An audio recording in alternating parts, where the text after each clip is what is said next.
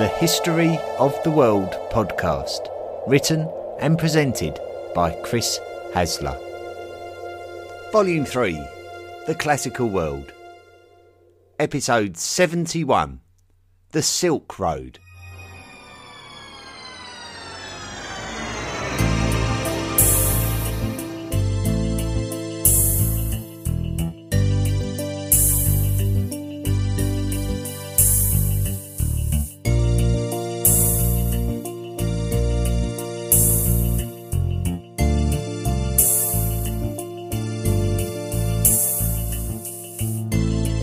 This week's episode essentially focuses on trade networks. The history of trade is not something that we have focused on specifically, but there has been a strong undercurrent of the aspect of trade throughout the entire history of this podcast, going all the way back to the first volume. In the Middle East, during the Neolithic, we are aware that obsidian was finding its way to different places to its origin, and we speculated that due to it being desirable in appearance, that obsidian trade was taking place. However, there is a feeling among historians that trade has existed for as long as humans have communicated with each other. During the course of this volume, we have focused on the Persian empires, the European empires, the South Asian empires, the steppe cultures and empires, and the Chinese empires. So we have good understanding of the Eurasian network of cultures. The Persians and the Europeans were closely linked through their borders with one another, and likely the Persians and South Asians were too. We know that the steppe cultures became more directly linked in the politics of the highly urbanised ancient society, but they were also very closely linked to the Chinese societies, who were geographically detached from the rest of Eurasia. The special link between China and the rest of Eurasia was facilitated by the high mobility of the steppe cultures. So this links us to why the Silk Road is called the Silk Road. The Silk Road is a modern Western name for this trade route, which would have been of great interest to the societies of the West when these unknown exotic goods started to emerge. One of the products of China that was unknown to the Western world was silk. So silk represented this new trade link well. Although the Silk Road flourished for the first time during the period of the Han Dynasty of China, it's not impossible that the product would have never travelled down these routes earlier. The Silk Road is known to have been fully functional for about the last 2,000 years. But this actually represents the time where there was a definite awareness and knowledge of the cultures from the Roman Empire in the west to the Chinese Empire in the east. Products still could have travelled down these routes, but the empires at either end may not have necessarily understood its origin due to a lack of knowledge. It is extremely difficult to pinpoint the first instance of Chinese silk in Europe.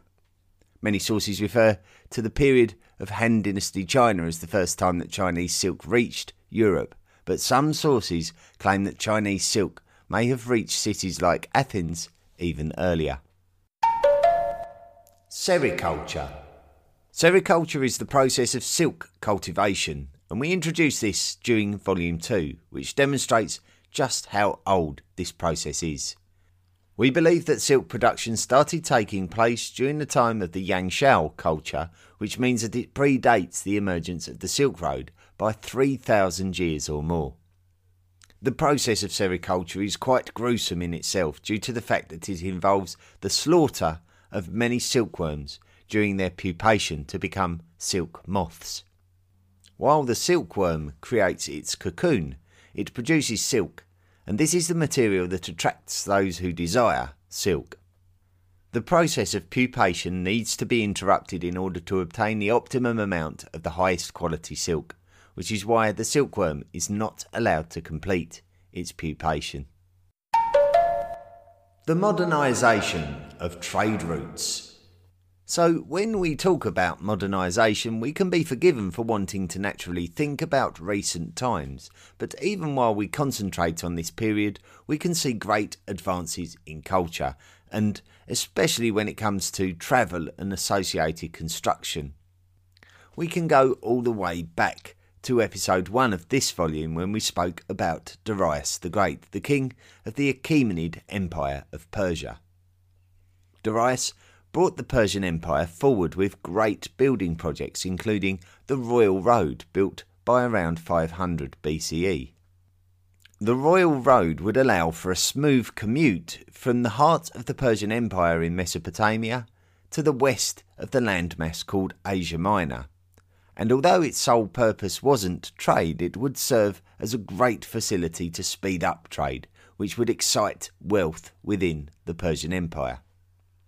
Any produce that filtered into Persia from the east could be transported to the lands of the Mediterranean, and the Persians were able to control this.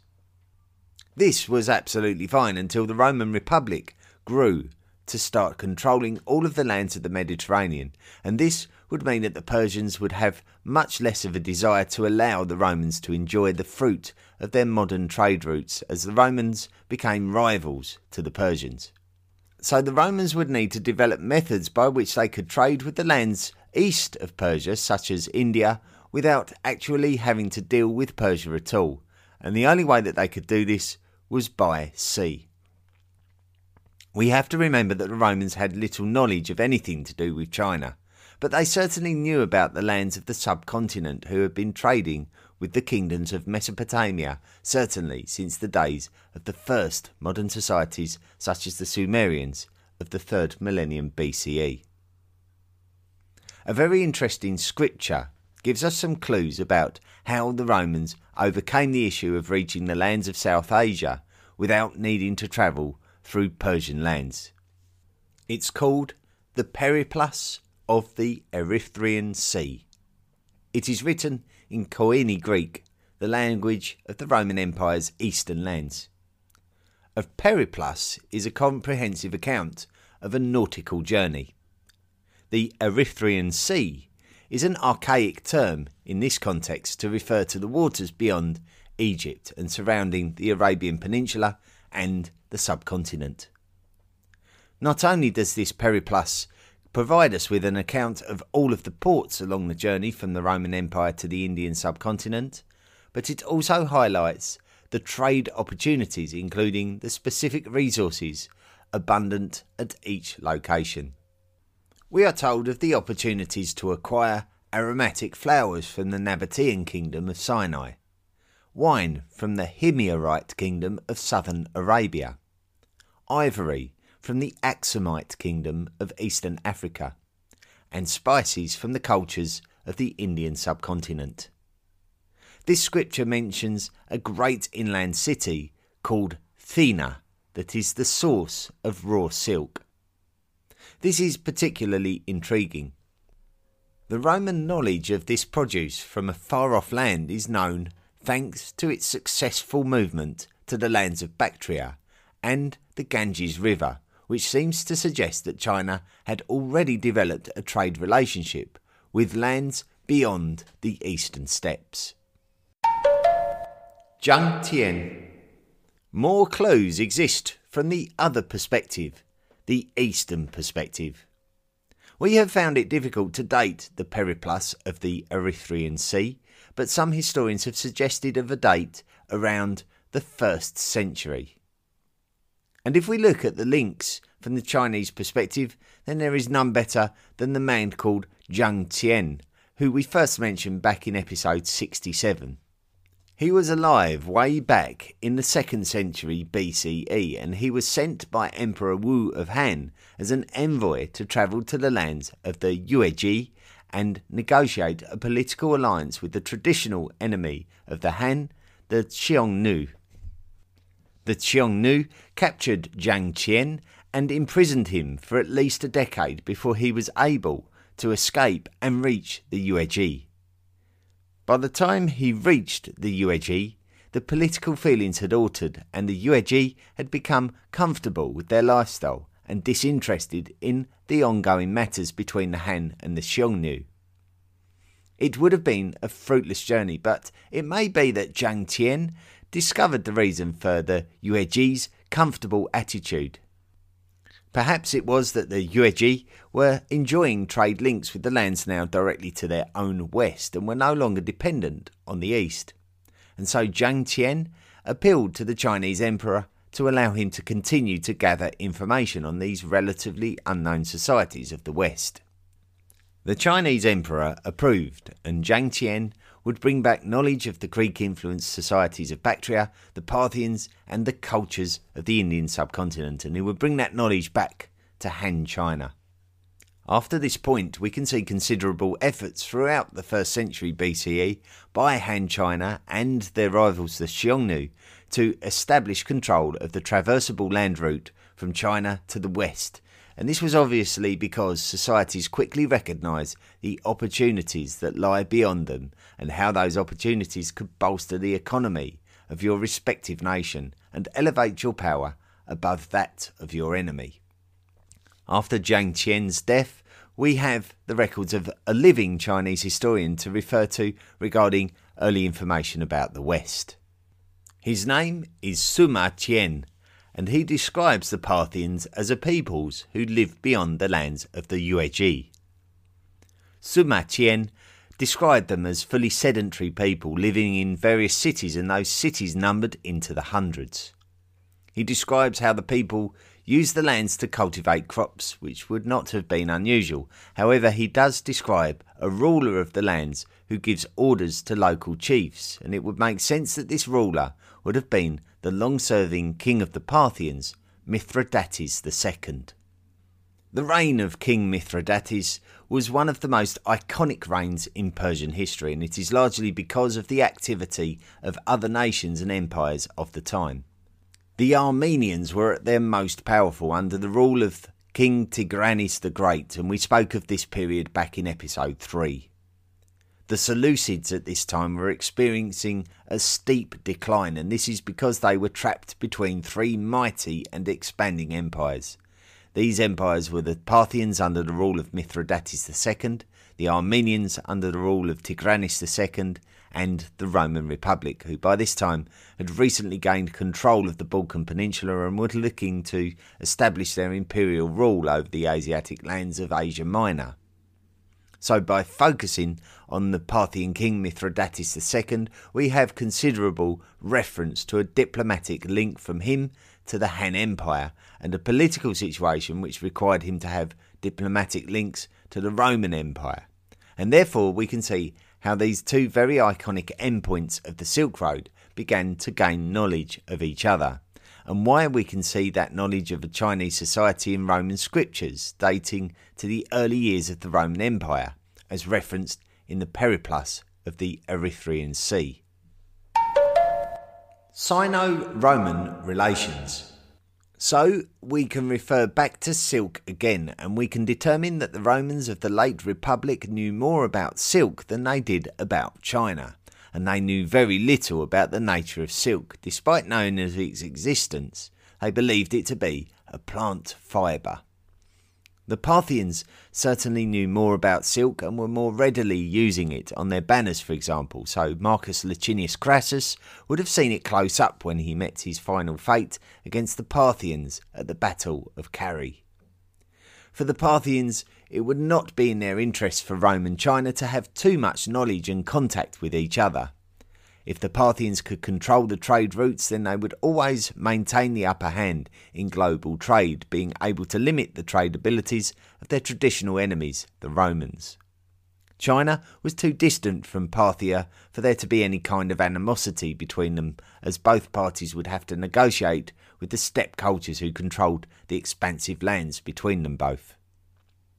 These steppe cultures would benefit hugely from this necessity for a strong trade link between Parthia and Han China, and so a group of tribes from the Yuezhi that had initially migrated west along the steppe lands created a settled power base. This would quickly become an imperial entity in its own right, and we talked about this imperial entity in episode 61. The name of the group of tribes was the Kushana, and we described them during this period as the Kushan Empire. They would control the lands to the south of Bactria, effectively controlling the relationship between Parthia and Han China.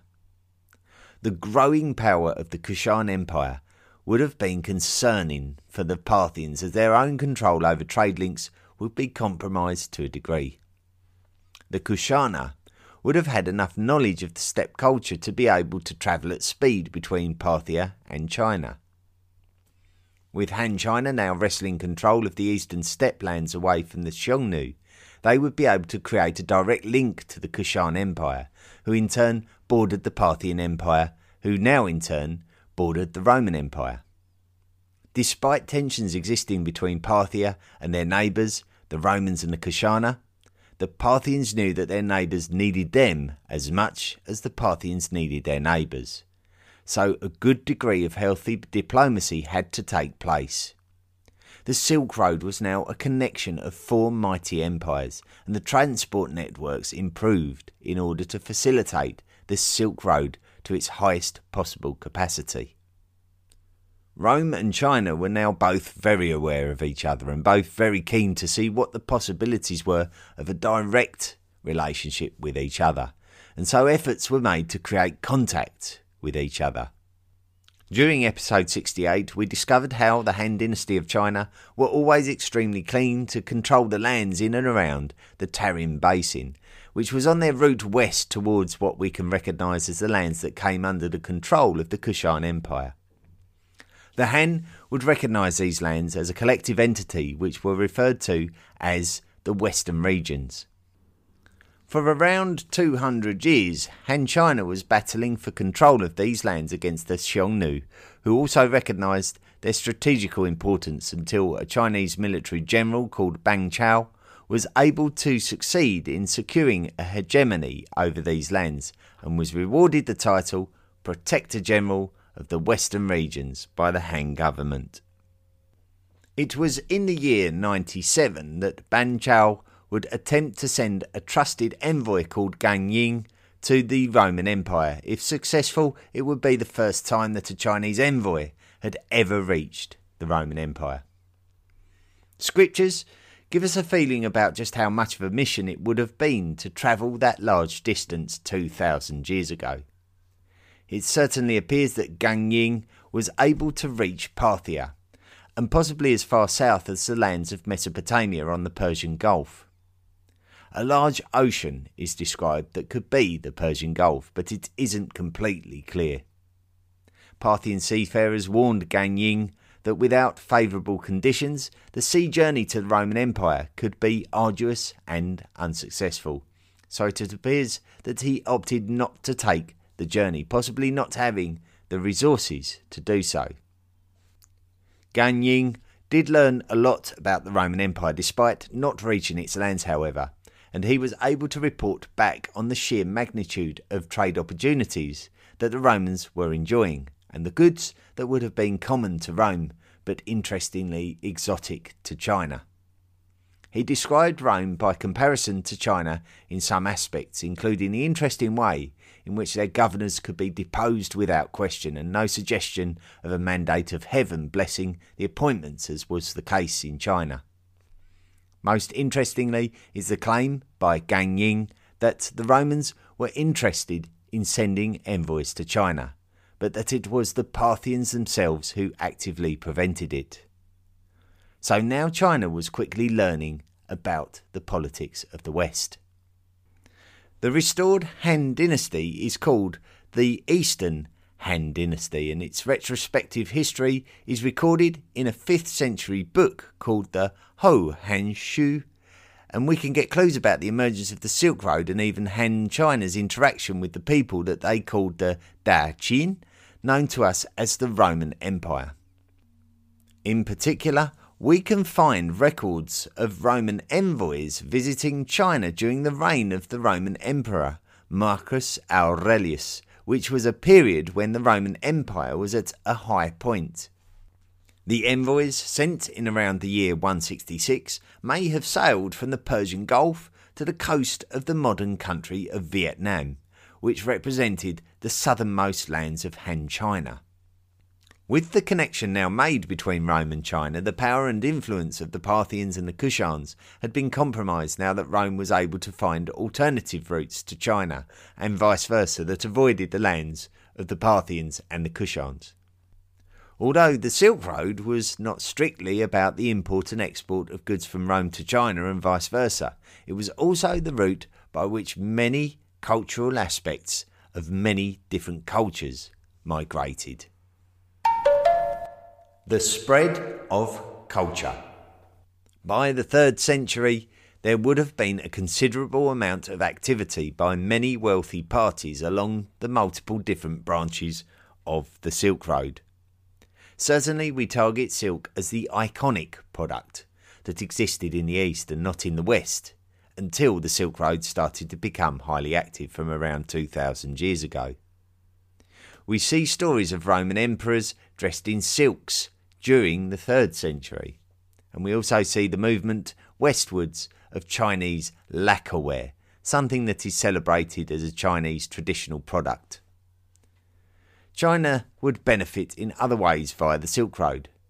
They would receive many horses from the nomadic steppe grassland cultures, and then beyond that they would receive spices and precious stones from the lands of the Near East, Arabia and South Asia. As we mentioned, the first great empire that Han China would encounter while heading west would be the Kushan Empire. And from the Kushan Empire, it would be possible to head southwest into Parthia or southeast into the Indian subcontinent. This would be important for the fact that the Kushan Empire would be strongly influenced by a religion that emerged in the lands of the Ganges River called Buddhism. Due to its position on the Silk Road, this form of Buddhism would migrate along the Silk Road eastwards and become the nucleus of the birth of Buddhism in China. Over 18% of the modern Chinese population identify as Buddhist, and this is the largest main religion of China, considerably more abundant than Christianity or Islam. This was due to the rapid movement of people along the Silk Road. Amazingly, China is now seen as a country much more connected to Buddhism than the country of Buddhist origin, India. Some fundamental materials would also move along the Silk Road. We spoke about the invention of paper in China during the Han period, and so we would see the migration of paper production skills move west, and in exchange the very basic glassware production skills of China were boosted by the expertise of the cultures of the Near East, who by comparison were very advanced. Being on the extremities of the trade link, both the Romans and the Han dynasty would have to protect their trade route through tributes and bribes. Often the Romans would use their extensive metalworks to pay the protectors of their routes east, while the Chinese would use their silks to protect theirs. The Kushan Empire was relatively short-lived, lasting from the 1st century to the 3rd century, before the Sasanian Persians subjugated them. So the Kushan Empire is highly iconic of the emergence of the Silk Road due to its central location around the modern country of Afghanistan, and its glory years being those where the wealth of the Silk Road was first being realised on a large scale. Anything from Europe, Africa, Arabia, Persia and India would have to travel via the Kushan Empire if it were to travel by land to China. One of the capital cities of the Kushan Empire was the city of Bagram, which still exists today in Afghanistan. In the year 1937, a hoard of treasure was excavated that demonstrates this aspect of history wonderfully. Due to the political instability of Afghanistan, these incredible artifacts have had to be hidden to avoid their theft or destruction. But the hoard really identifies Afghanistan and its historical ancestor, the Kushan Empire, as the centre of world trade during the years of the Roman, Parthian, Kushan, Han dynasty period. Examples of the artefacts uncovered as part of the hoard include a plaster medallion with characters from Greek mythology, which we shouldn't be surprised to see due to the presence of Greek culture since the eastward drive of Alexander the Great around 4 centuries previous, with the city of Bagram itself initially established as Alexandria ad Caucasum, one of the cities established in Alexander the Great's name. We can also see an ivory plaque demonstrating a depiction of architecture resemblant of Buddhist stupas built by the Maurya Empire of India. We can find glass items that are likely to have been influenced by the expert glass production skills of Egypt and Syria. It is clear that the artifacts illustrate the crossroads of cultures that typify the flourishing of the Silk Road, as well as any verbal account or story. The Silk Road hasn't really been referred to as the Silk Road until the modern age that we live in today, and we can often see it called the Silk Roads or the Silk Routes, out of respect for the amount of different routes that inevitably emerged across land and sea. Certainly when Rome was besieged by the Visigoths under their great leader Alaric in the year 408, silk was one of the items on the list of demands made of the Romans so that the city could be spared.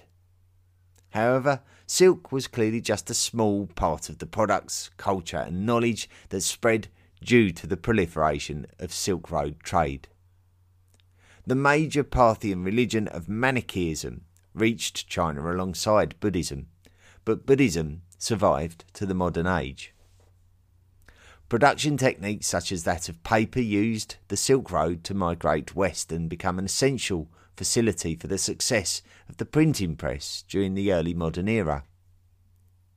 Despite the cultures of Europe and China being brought closer together by the emergence of the Silk Road, that air of mysteriousness about each other has remained, thanks in part to the vast distance that the Silk Road has to cover. It was 1,000 years after this proliferation of east-west trade routes that Marco Polo would make his journeys of cultural discoveries to the mysterious lands of the Far East, still mysterious despite centuries of awareness. Shortly after Marco Polo's journeys during the 13th century, we can see the dramatic migration of the utilisation of gunpowder travel from east to west in a history-changing manner. Gunpowder was possibly originating accidentally from a Chinese magician's attempts to create an elixir for immortality, something that many Chinese emperors craved all the way back before the large-scale realisation of the Silk Road. The impact of East-West relationships are fascinating, but also an incredible journey through the history of the world in its own right and from its own perspective. We have covered in depth all of the directly affected cultures of the ancient Silk Road, including numerous episodes about the Romans, the mighty empires of Persia, the development of nomadic steppe cultures, the Indian cultures that represent a unique branch of the Silk Road, and the Chinese dynasties that are the most iconic lands of the Silk Road. Now, it seems incredible to think that there is still an area of the world left to visit in this volume that was completely detached and isolated from all of these events going on in the Eurasian landmass. Next week, we cross the Pacific Ocean and visit Peru.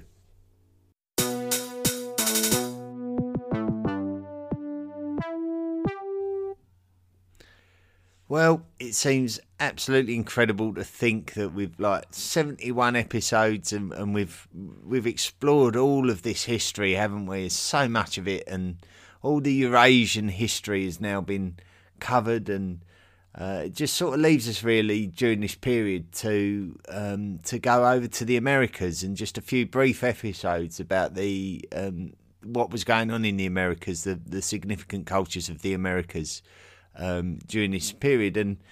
And for those of you who are concerned maybe that we're not covering every area of the world, we will cover those areas. So sub-Saharan Africa and places like Japan, for example, Southeast Asia, will start coming into their own a bit more in Volume 4, and so we'll have to sort of retrospectively catch up with the story, and so their time will come, and certainly we won't sort of completely dismiss what has gone on before the medieval period when we get to them. So it's all part of the big game plan, really. So at this point, but obviously we don't want to get too tied up really in sort of stories that are maybe not as significant enough to be to warrant me making podcast episodes about them if we want to sort of get through this entire project in a timely manner. So next week, the Americas, and like I say, it's just incredible to think that in all these episodes we've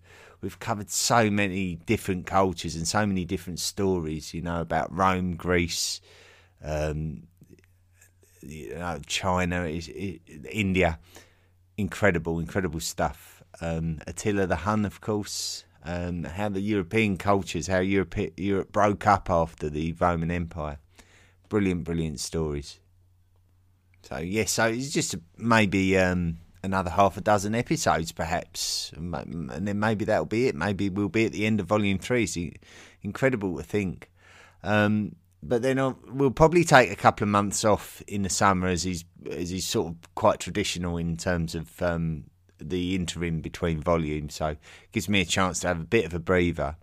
Of course, next month it's the podcast's 3rd birthday. So we'll have been going for 3 years, publishing a weekly episode every week for the last 3 years, which is something I never thought I would be able to do. So it seems quite incredible that we're at that point.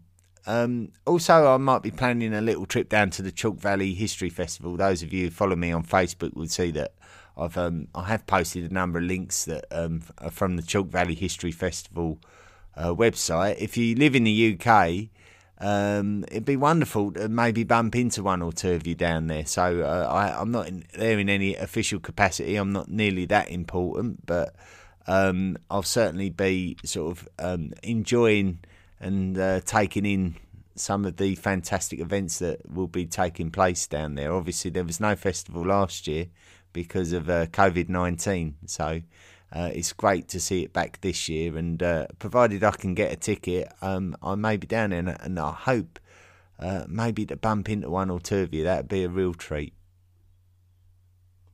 Now, as ever, if you want to support the podcast, of course you can. You can go to the historyoftheworldpodcast.com website, click on the Patreon link and sign up to make monthly contributions. You can make monthly contributions for as little as $1 per month. And unlike other Patreon account memberships that you may or may not know of, we don't force you to sign into a large monthly donation in order to qualify for awards. I'm quite happy to count up what you've contributed over any length of time and enable you to qualify for the reward anyway. And such as Willie Moller, who's presented a question, which is something you can have for as little as $10 in total contributions. You can ask a question, and I'll devote 2 or 3 minutes at the end of a podcast episode to try and answer that question.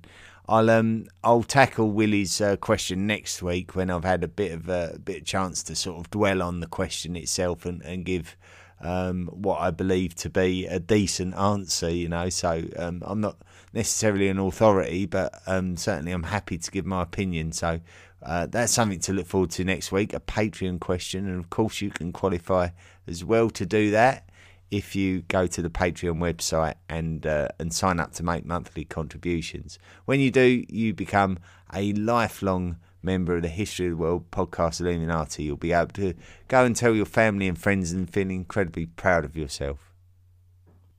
Now, I criticised last week's episode 70 on the China's Dark Ages, for being quite complex, and it was an era of like sort of 300 years which we couldn't ignore, but there was so much going on that it was incredibly hard to follow, and especially as for I think Westerners as well who may be listening to the podcast and listening to the Chinese names, it's ever so confusing, and I'm certainly not the best orator of Chinese words and place names and people. So it was an incredibly difficult podcast episode, and there won't be many like that. I got a message from Nicholas Kerr in Australia who's put, "Hi Chris, I completely agree that episode 70 of season 3 was the hardest to follow, but it has piqued my interest into a subject of history that is neglected by Western historians.